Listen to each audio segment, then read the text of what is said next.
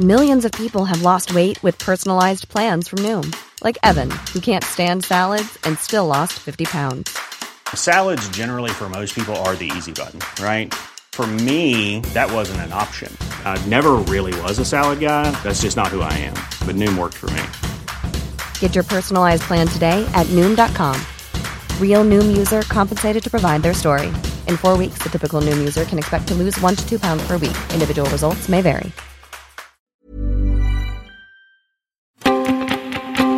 It's The Wonky Show. The government is trying to reduce stigma and increase support for students who are lonely. We'll assess the plans. Gillian Keegan is urging VCs to just stop oil. The LLE becomes law, and HESA's making measures on meaningful work more meaningful. But what does it all mean? It's all coming up. Departmental approach from the government, which almost had commissioned the poll with the headline that it wanted it to produce on the press release predefined.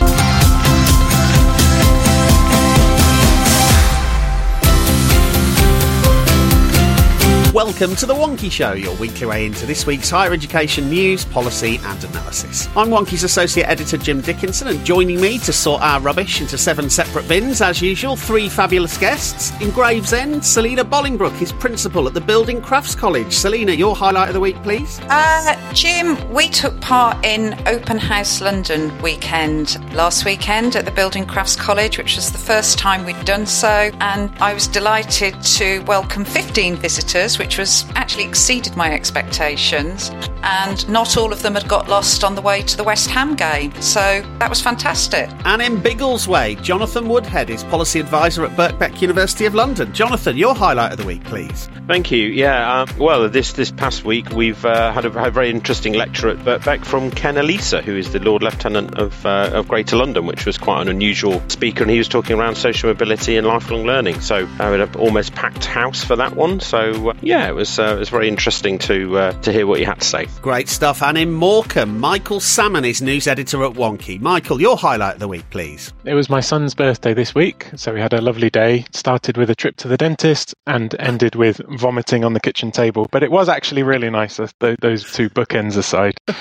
Extraordinary. So yes, we start this week with loneliness. Freshers' weeks are underway across the country, and DCMS is winging it, Jonathan. Yeah, thank you, Jim. It was a very, I guess, a slightly left field piece of work from DCMS, although I realise they do have responsibility for loneliness. In fact, there's a rather unusual portfolio. There was some research commissioned by DCMS from YouGov around student loneliness, and it was saying that 43% of 18 to 34-year-olds would be judged if they were, if they felt lonely, which I thought was a rather sad indictment of things. I mean, it did go on, the report, to look at a 10-point plan, many of which I think seemed obvious to people, but it's always worth reiterating these things. But it's also about the things it didn't say. I mean, where do postgraduate students fit within that? Where do international students fit within that? And more importantly, where do commuter students also fit within that as well? And that was a little bit missing, I felt, from some of the information that came out. But it was, I guess, it's a useful part of the debate. I mean, the one thing that struck me from it was that at least 60% of students would strike up a conversation if they felt lonely. So it wasn't all doom and gloom. And clearly this is part of a broader set of work that I think the government are doing around mental health and better health all round. I did think the partnership with Wingstop was rather curious. I think they've only got about 20 branches around the UK, although curiously one of those is in Bloomsbury. So I guess next time I'm in, I'll try and pop in and see if information's on the screens to see if they're following through on what they said they would do. But I guess this is further evidence of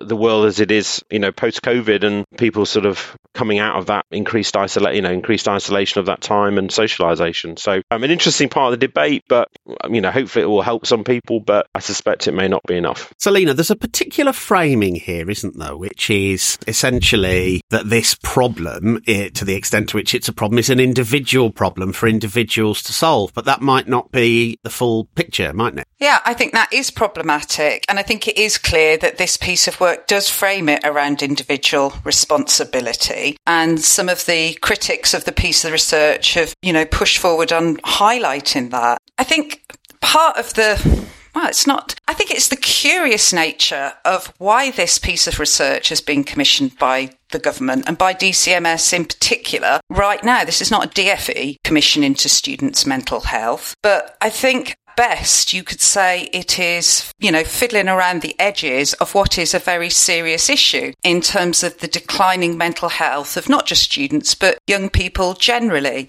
And I think also to contextualise it as something that is just a post-pandemic issue would also be misguided. I think if you look at the serious research around this area, there are far bigger factors that have been at play, certainly over the last 5, if not the last 10 years. And two that I would push forward that have been highlighted in more serious research, one being the impact and influence of social media, and the second being the impact of essentially the cost of living and poverty. And I think if we think about it from a young person's perspective, particularly those who are trying to study, poverty and feeling like there is less money to enable those young people to fulfill their ambitions, whether it be, the removal of EMA, sort of 10 years ago, right through to the declining value of the maintenance grant in higher education right now, I would argue those are, well, it's not really me arguing, the serious research that is out there has found a much stronger link between those environmental conditions and young people's mental health rather than precious weak loneliness. Michael, we shouldn't moan too much, should we? Because, not just this week I was banging on about the fact that it only ever seems to be DFE that worries about students. This is a good thing, isn't it? It's sort of something that's neither here nor there. It felt like to me, it came out on Monday morning, it was in the Telegraph and the Guardian, and, the government's doing a little thing around Freshers Week just to sort of raise attention, also get a bit of evidence through their polling. When the actual gov.uk press release came out, it actually found it quite infuriating. The title of it was "Lonely seems to be the hardest word for students to say," which, slightly jokey press release title. and also really trying to say very clearly, as Selina sort of alluded to, that, the issue is we need to get students talking more about the loneliness. But that's not, that came out of the polling. So, what did we have? 43% of the students polled agreed that they'd worry about being judged if they admitted feeling lonely. But there was lots of other things.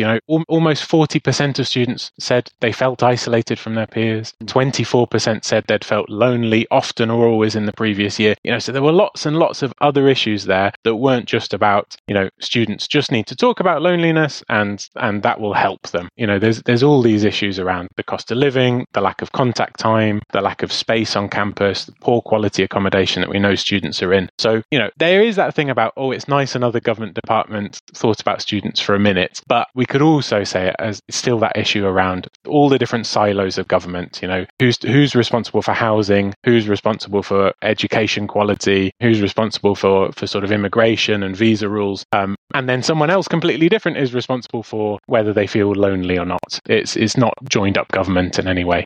Jonathan, one of the things I've been doing over the past couple of years is actually tracking the DCMS loneliness strategy. And to be fair to it, there's actually quite a bit that's going on with other groups that they've identified. So, for example, senior citizens has been a kind of big focus with quite a lot of money, community groups funded and so on. Whereas every time until now DCMS has said anything about students, it's effectively, you can read the email that's been sent by a desperate official in DFE to kind of bulk out, whatever it is, the kind of overall report. Is there a case, do you think, for a kind of cross-government strategy here? And what could that look like? Yeah, it could well be. I mean, there have been different, as you say, there have been different interventions already, but I guess the challenges perhaps are different for different age groups as well and different types of people. So it's whether you can sort of, appropriately resource and support that. I mean, older people have different challenges from younger people as well, won't they? So yeah, I think they may well be, but you probably would need to have some quite high quality research to find out where that might be.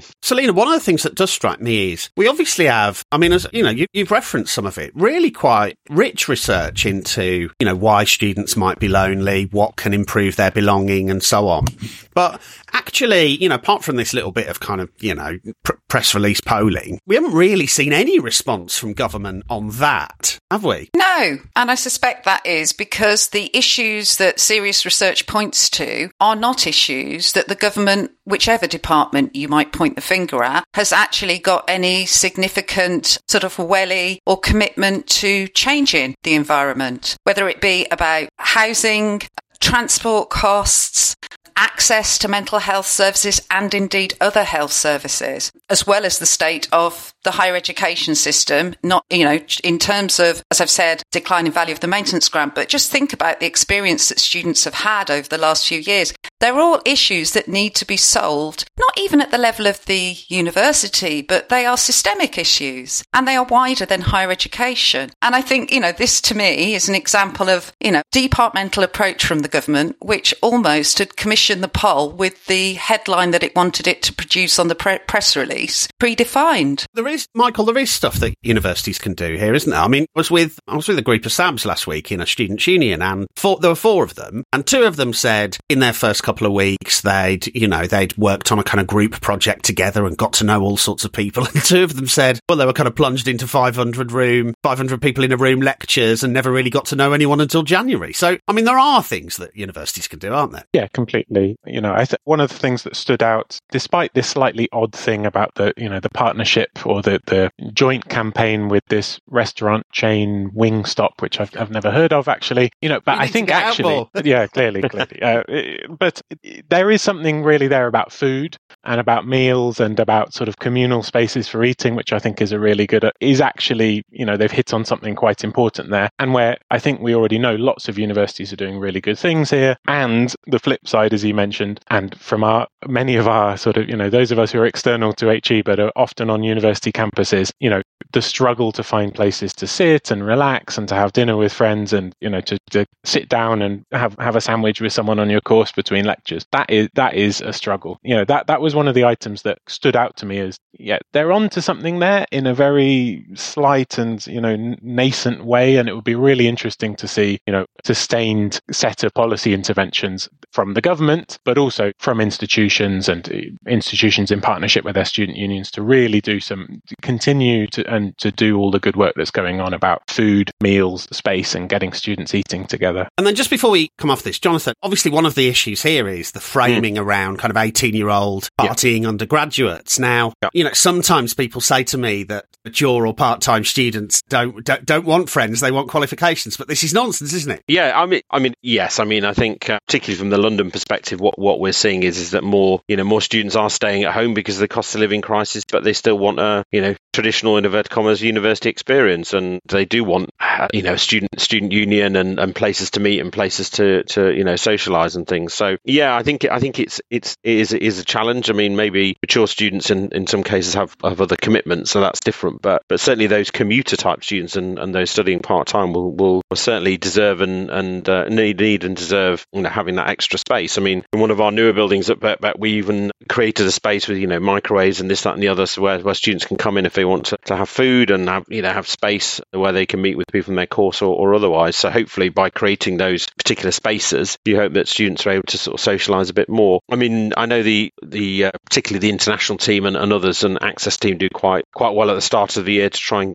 organise events and put things together because of the kind of slightly disparate nature of some of the home students. So that's perhaps less of an individual issue, more from a community solution perhaps. But I think as Selina mentioned in the earlier piece, there's only ever so much an institution can do. I mean, we would always do what we can, but then there do need to be more, I guess, national or perhaps structural solutions to some of these things around maintenance support and housing, etc. as well. Well, great, lots of interesting stuff. Actually, more interesting stuff on the site about all of this. We'll put some links in the show notes. For now, let's see who's been blogging for us this week.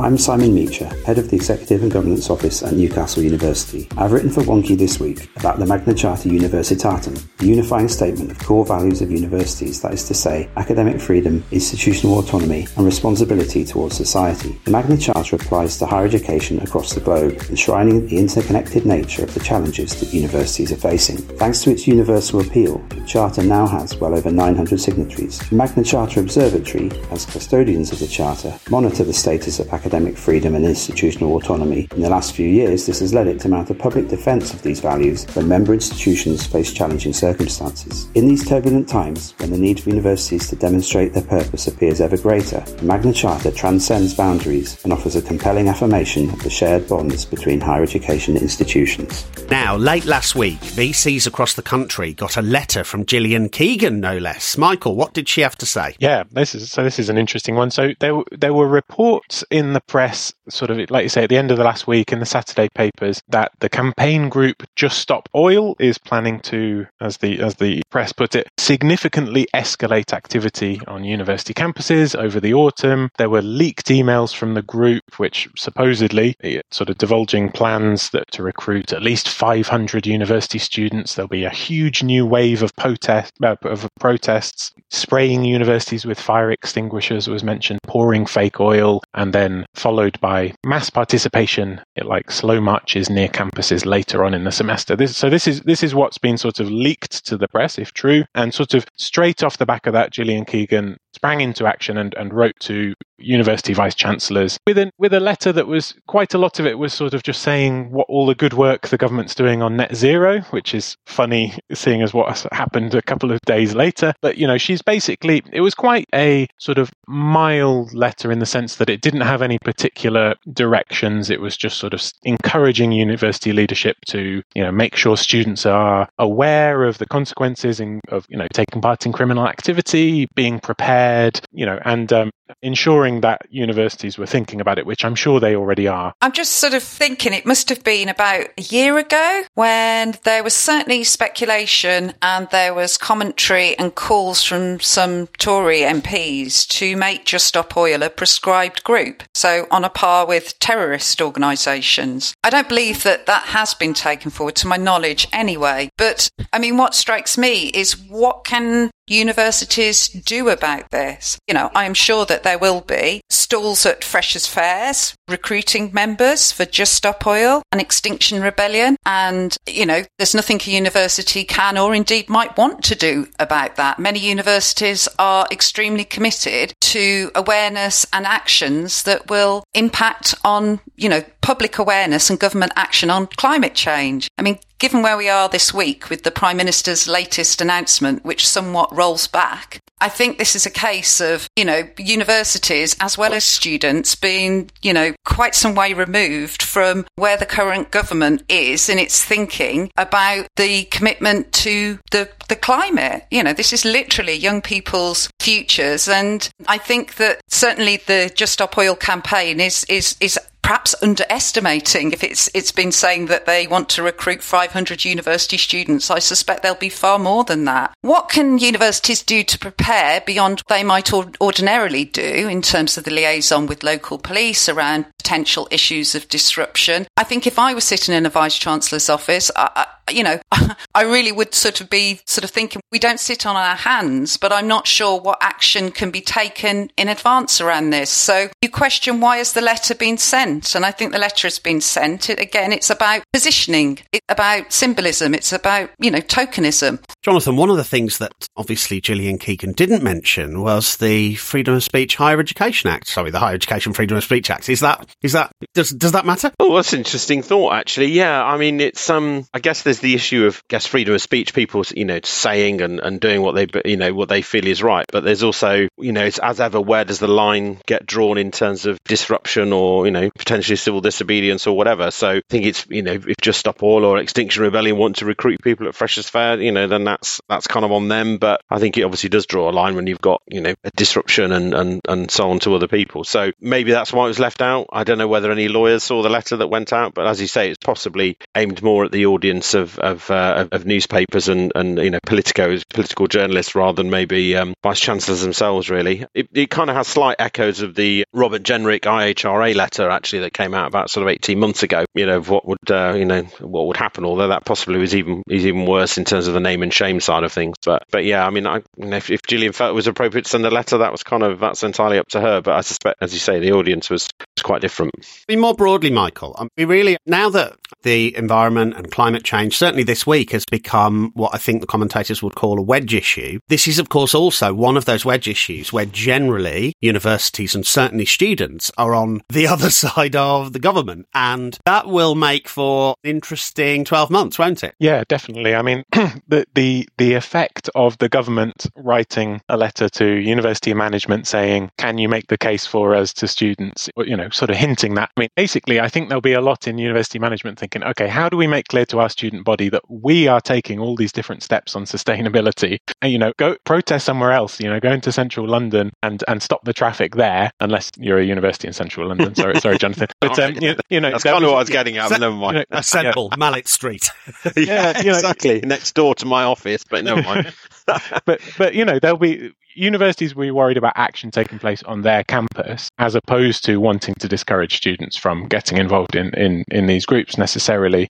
Circling back to this free speech issue, which I think is really interesting, this is going to become a big wedge issue. How it's going to relate to things like the Freedom of Speech Act and even Prevent, we've seen has been talked about in terms of climate extremism. But we've seen over the summer that groups like the Free Speech Union, who were very influential in getting the freedom of speech but onto the legislation, they are pivoting towards stuff around climate change. They had more in the climate education work, aren't they? Yeah, more in the world of work, right? Look, they were looking particularly at, which is relevant for many universities, that they were looking at sort of climate accreditations or sort of carbon accreditations that people can get as a condition of progression, how these sort of environmental actions can form part of performance reviews, and how basically this goes against equality legislation and goes against people's right to disagree with the existence of climate change. And at some point this is going to come into sort of things around teaching students and assessing students based on climate literacy. We're going to see all these things brought to bear, partly just from as it kind of percolates in the popular imagination, but also as the freedom of speech legislation starts getting implemented. We've already got lots of people sort of hovering on the edges, waiting to tell universities what they think it means. Selena, across your career, you've been no stranger to student protest, often disruptive student protest. It's a rite of passage, isn't it? Or is it? I think if you look back, history would suggest that certainly for higher education students, it's a rite of passage. Not all students. I think, FE College, it felt a very different environment. But I thought what was quite interesting, I don't know if anybody caught the Chris Packham documentary that was on Wednesday night this week. But actually some of the people that he interviewed the sort of premise of the documentary was about, is it time to break the law? Have things got so bad? And peaceful protest, impact does it have? But one of the people that he was interviewing was saying every social movement has required some form of highly disruptive, radical, and sometimes violent change. So I think it's interesting times socially to be debating how can people, not just young people, because I think that's something about the climate change movement that perhaps is different to other protest movements, is that this spans generations. But how do you make an impact on not just public perception, but government action in a world where people feel increasingly powerless within our Western democracies? So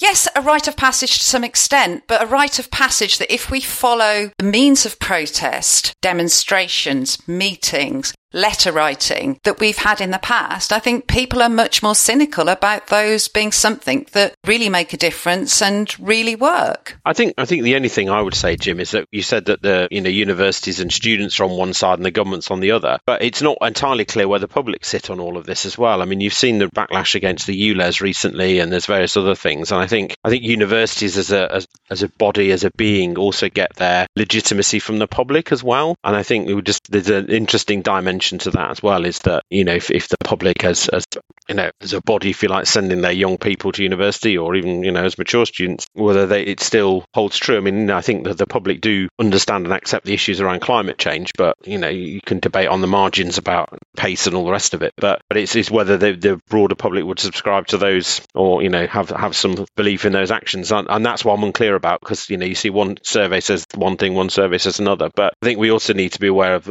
public legitimacy for some of this sort of stuff. Well, it'd be interesting to see how this plays out. Now, every week on the show, we look back at how things were and how things came to be. With academic registrar and sector historian Mike Ratcliffe, here's the hidden history of HE. So at the end of the Second World War, a post-war organisation of the further education, not defined as further education, but things that aren't universities, took place. And a lot of it focused on the proportion of advanced work that the colleges were doing. This included a lot of work for preparing students for London degrees, and an organisation was set out that put colleges into 3 groups: regional, area and local. So the Percy report sets all of this out, but there's still a need to develop a new technological qualification. So they say they hadn't been able to reach an agreement on what to do, but there was an issue about whether or not this was equivalent to a university first degree. The government acts and creates a council under Lord Hives, which is called the National Council for Technological Awards. And it develops a new kind of qualification that could be accessible to these colleges. It's a diploma of technology. The idea is it's going to be equivalent of a degree, it's going to have the same standing, but it's going to have key features which are going to be applicable to all of them. It's going to have a 4-year, full-time setup. It's going to include a sandwich course. It's going to be very close to industry in how it develops. But also, excitingly, because technologists are a different kind of people, the idea is that they're going to form a different role in society. It has a very strong liberal studies theme to it. And so, in a diploma of technology, you will find a strong element of kind of liberal arts teaching. So, for example, there's a college that students can opt for a series of courses alongside their technological things on the Russian Revolution, on the art of the Renaissance. There's a module called Cleopatra's Nose, which is the philosophy of history. You can also do conversational French. You can do the literature of the Jazz Age. There's an opportunity for students to take lots of different things alongside their technical qualification. The places that really focus on this becomes designated at the top end of this, the colleges of advanced technology. They develop more of this work. There's a network of them around the country. Again, a planned attempt to create these things. So by the time we get to the Robbins report, what he finds is that you've got a network of technological institutions, but kind of stymied because they're doing this diploma of technology. And so he recommends that immediate steps are taken to grant chartered status to these places and to transfer the responsibility of finance from the Department for Education to the University Grants Committee. And then that these should become universities. So there's an upgrade of these places. Sometimes people mistakenly refer to the new universities of the 50s and 60s as Robbins universities, but if anything has the right to be called Robbins universities, it's the colleges of advanced technology that change. Robbins also notes the way that the council has worked in approving this diploma of technology in individual institutions has been important because they've attached great importance not only to the standard of the particular course that's been proposed, but to the general level and atmosphere of the work in the whole college. This system has worked well. So this is the way that they propose the new Council for National Academic Awards, the CNAA, will work. Yes, it will look at the individual courses, but it will also look at the general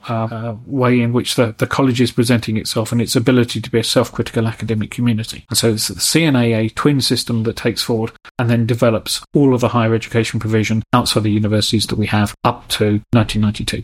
Now, next up, a new piece of legislation has hit the statute books. And Selina, there's been a rebrand. There has. It feels like we've had this discussion a number of times, Jim, over the last 2 to 3 years. But the Lifelong Learning Higher Education Fee Limits Bill received royal assent this week and is now passed on to the statute books. So green light, everybody is on the line ready to go. The Lifelong Learning Entitlement, which is what this legislation is designed to enable, is now going to be called Lifelong Learning Entitlement. And I don't want to know how much was spent on marketing consultants to come up with that snappy name change. But it is apparently a response after feedback from the sector. I hope that's not the only thing that has changed in the proposals, given the feedback from the sector, because I think most people that I know who would have responded and given feedback, that wouldn't have been one of the big ticket items. Now, just to kind of refresh for people who haven't followed this as avidly as myself and probably Jim, the LLE, good job that we've still got that acronym, Jim, because we would be confused, wouldn't we, is designed to cover essentially technical qualifications between level 4 and level 7. That was the original intent. Everybody moans that, Britain is really bad at providing technical education. And this was the government's response to that. So the idea is that the technical qualifications that will eventually be delivered in short modules as well as courses they will be funded, well, the courses would be funded from 2025, and kind of vague hope that modules could be introduced from 27-28. And people might remember that there was a pilot scheme in the sector last year, a funded pilot scheme, to look at essentially short courses that covered the areas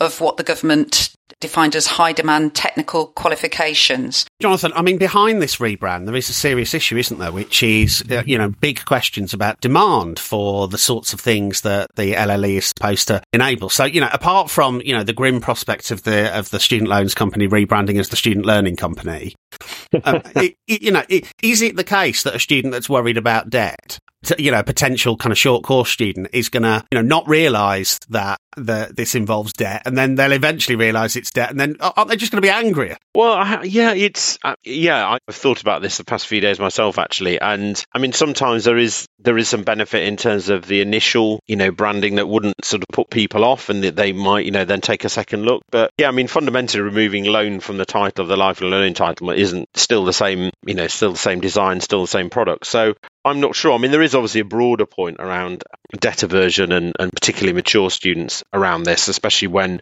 career outcomes aren't clear. I mean, I think the postgraduate loans, for example, have shown that people are prepared to take student loans on if they think there's, reasonably clear career path or earnings path, whereas obviously with the LLE, in some ways, it may not be very clear. So, I mean, I think the lifelong learning entitlement, trips off the tongue a little bit better than the lifelong loan entitlement. It's less off-putting, but yeah, fundamentally, it's still going to be the same product. So, I mean, I think we'll just have to wait and see on that one. But it is, I think the demand is out there, and particularly in certain more urban areas, I think there's a big demand for short course learning, upskilling very quickly. But how that's going to play out across the country is going to be the real challenge. Michael, obviously this is down the statute book, and the implementation is well beyond when we might expect a general election. What do we think Labour might do with this? Labour have certainly in broad terms always said they're in favour of it. They like the idea of doing something that sort of, is what employers want, and it's reskilling, and it's, they like the idea, they like the sort of broader tertiary unifying of FE and HE to some extent. I think they are going to get dumped on their plate the question of costs, because it is going to be expensive for institutions to start doing this. It's going to strain finances even more. You think at some point there's going to need to be some proper investment from government, just to get things off the ground, to make things happen. Could be doing more pilots, could be doing, sort of promotion, could be some level of institutional incentive. And that's not going to sit well with Labour if they come in and realise that they have to spend money on it. The other thing they've often talked about, and they've sort of been allied with voices in the HE sector here, is that they've sort of expressed quite a lot of scepticism that 30 credits is the correct minimum level for a course or bundle of courses. So they've lots of, Open University, Staffordshire, various institutions have made this case quite a lot, that actually employers don't want students to do a full module. They don't want their employees to do a full module, 12 weeks of quite a lot of study. They want something a little bit more micro, a little bit more like on the sort of 10 credits, 15 credit side. So Labour have already hinted. 30 credits that's more intensive. Yeah, it could be too. So, I mean, there'll be lots of interesting, flexible ways that institutions could try to address this, not particularly helped by the fact that maintenance will not be available for distance learners as it stands. But so Labour have hinted that they might look to go sort of more micro. But yeah, it's gonna fall to them, basically. That's the thing. There's an election coming almost certainly next year, and all of this stuff that DFE say they still need to do around, further secondary legislation, a technical consultation, another bit in the autumn, it's all going to fall right in general election year. So inevitably it's going to be delayed, and Labour are going to have to think what they're going to do about it. Selina, as you say, we have had this conversation before, I think, but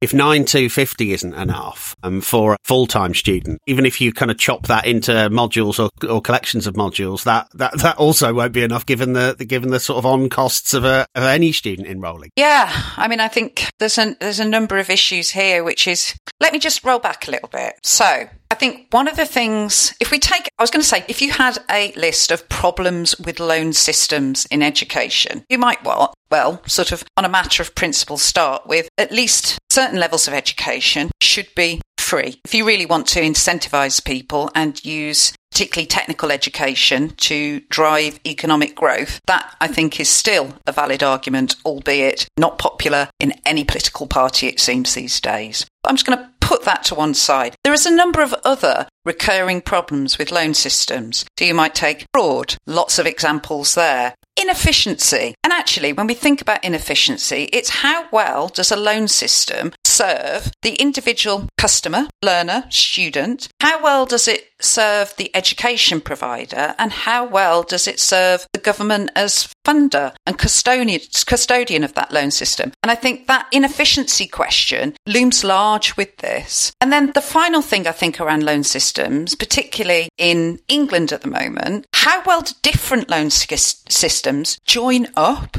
I work in the sector and I work across HE and FE, and I find myself getting confused at times about what would be the right learner journey to advise on in terms of somebody who didn't have family help, spousal help, and needed to rely on a loan system to get them through from tertiary through to higher education. I think it's making things much more complex. So I think in thinking about, the sort of prospects of a new government and what they take on, I mean, I would always want somebody to look at the systems in place and to be bold enough to really take some big reforming actions, because just adding another loan system into this without looking at what is happening with advanced learner loans, the future prospects of SLC loans, advanced career loans, I just think this is making a bad system problem potentially worse. And I'm not convinced that the way that this has sort of, we've yet to see some of the detail, the way in which this will be implemented will bring about the step change in take-up of technical education that not just the government says it needs, but actually I think is clear to most serious commentators the economy really needs, and it really needs it right now to be able to transition into new industries. Hey, I'm Ryan Reynolds. At Mint Mobile, we like to do the opposite of what Big Wireless does. They charge you a lot. We charge you a little. So naturally, when they announced they'd be raising their prices due to inflation, we decided to deflate our prices due to not hating you. That's right. We're cutting the price of Mint Unlimited from $30 a month to just $15 a month. Give it a try at mintmobile.com/switch. $45 up front for 3 months plus taxes and fees. Promo rate for new customers for limited time. Unlimited more than 40 gigabytes per month slows. Full terms at mintmobile.com. Burrow is a furniture company known for timeless design and thoughtful construction and free shipping. And that extends to their outdoor collection. Their outdoor furniture is built to withstand the elements, featuring rust-proof stainless steel hardware, weather-ready teak, and quick-dry foam cushions. For Memorial Day, get 15% off your Burrow purchase at burrow.com/ACAST and up to 25% off outdoor. That's up to 25% off outdoor furniture at burrow.com/ACAST.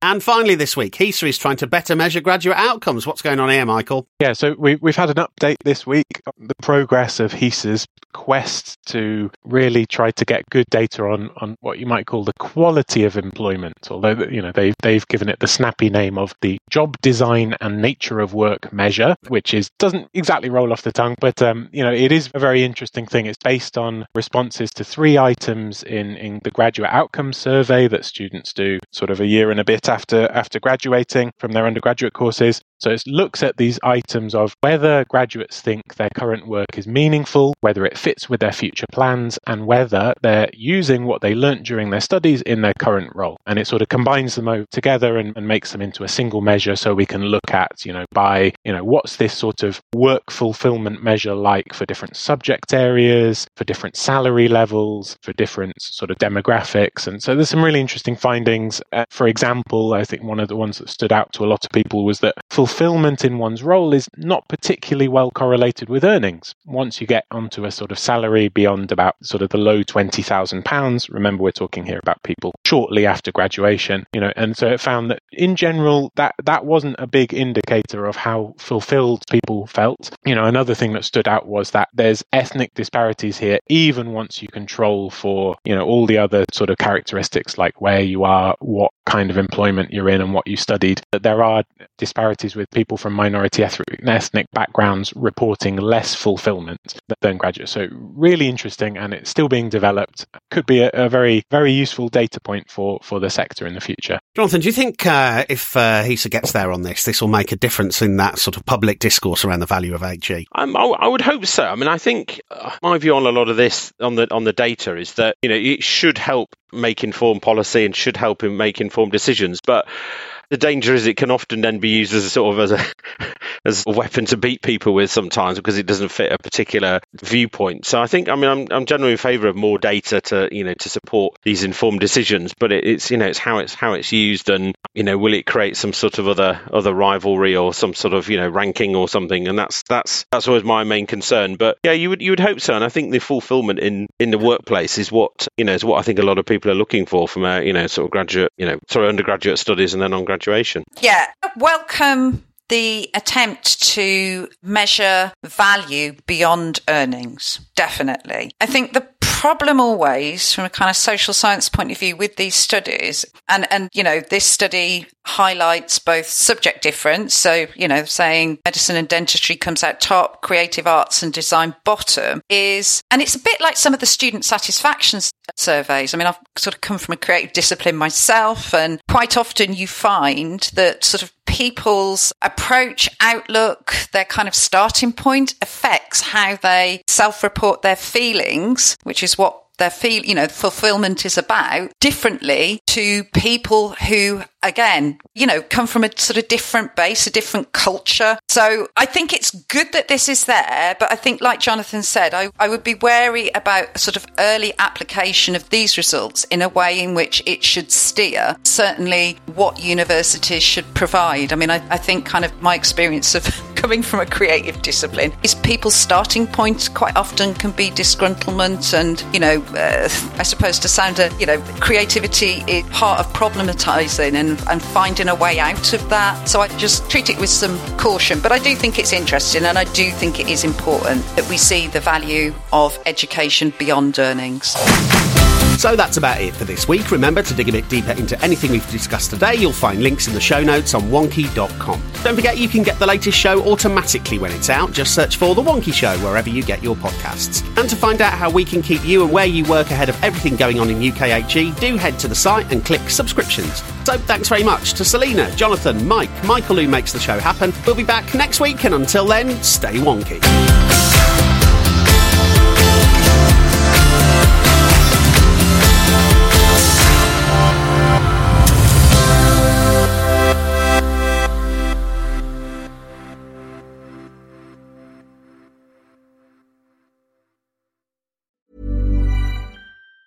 Hi, I'm Daniel, founder of Pretty Litter. Did you know cats tend to hide symptoms of sickness and pain? I learned this the hard way after losing my cat, Gingy. So I created Pretty Litter, a health monitoring litter that helps detect early signs of illness by changing colors, saving you money and potentially your cat's life. Pretty Litter is veterinarian developed, and it's the easiest way to keep tabs on your fur baby's health right at home. Go to prettylitter.com and use code ACAST for 20% off your first order and a free cat toy. Terms and conditions apply. See site for details.